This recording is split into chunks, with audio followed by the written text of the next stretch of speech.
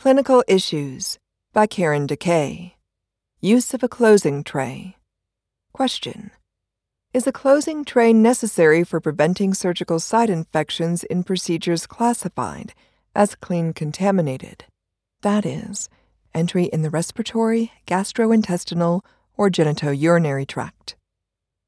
Answer: no. A closing tray, that is, new instruments, is not a necessary SSI prevention measure for all procedures classified as clean contaminated, that is, Class 2. According to the AORN Guideline for Sterile Technique, a clean separate closing tray, which is a component of the surgical practice known as isolation technique, is recommended for procedures entering the bowel. High loads of bacteria and microorganisms are found throughout the gastrointestinal tract, with some areas having a higher bacterial load than others. That is, small versus large intestine.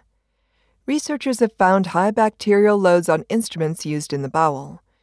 If these instruments are subsequently used when closing the peritoneal cavity and abdominal wall, the instruments can transfer microorganisms to those areas, potentially increasing the risk for infection.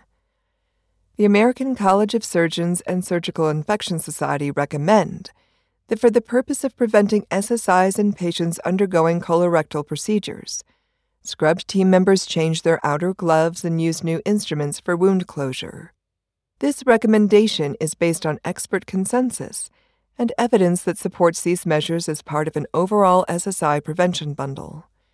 The World Health Organization does not make a recommendation on isolation technique, but instead states that changing instruments before wound closure may be logical for contaminated procedures, especially during colorectal surgery or for patients with diffuse peritonitis.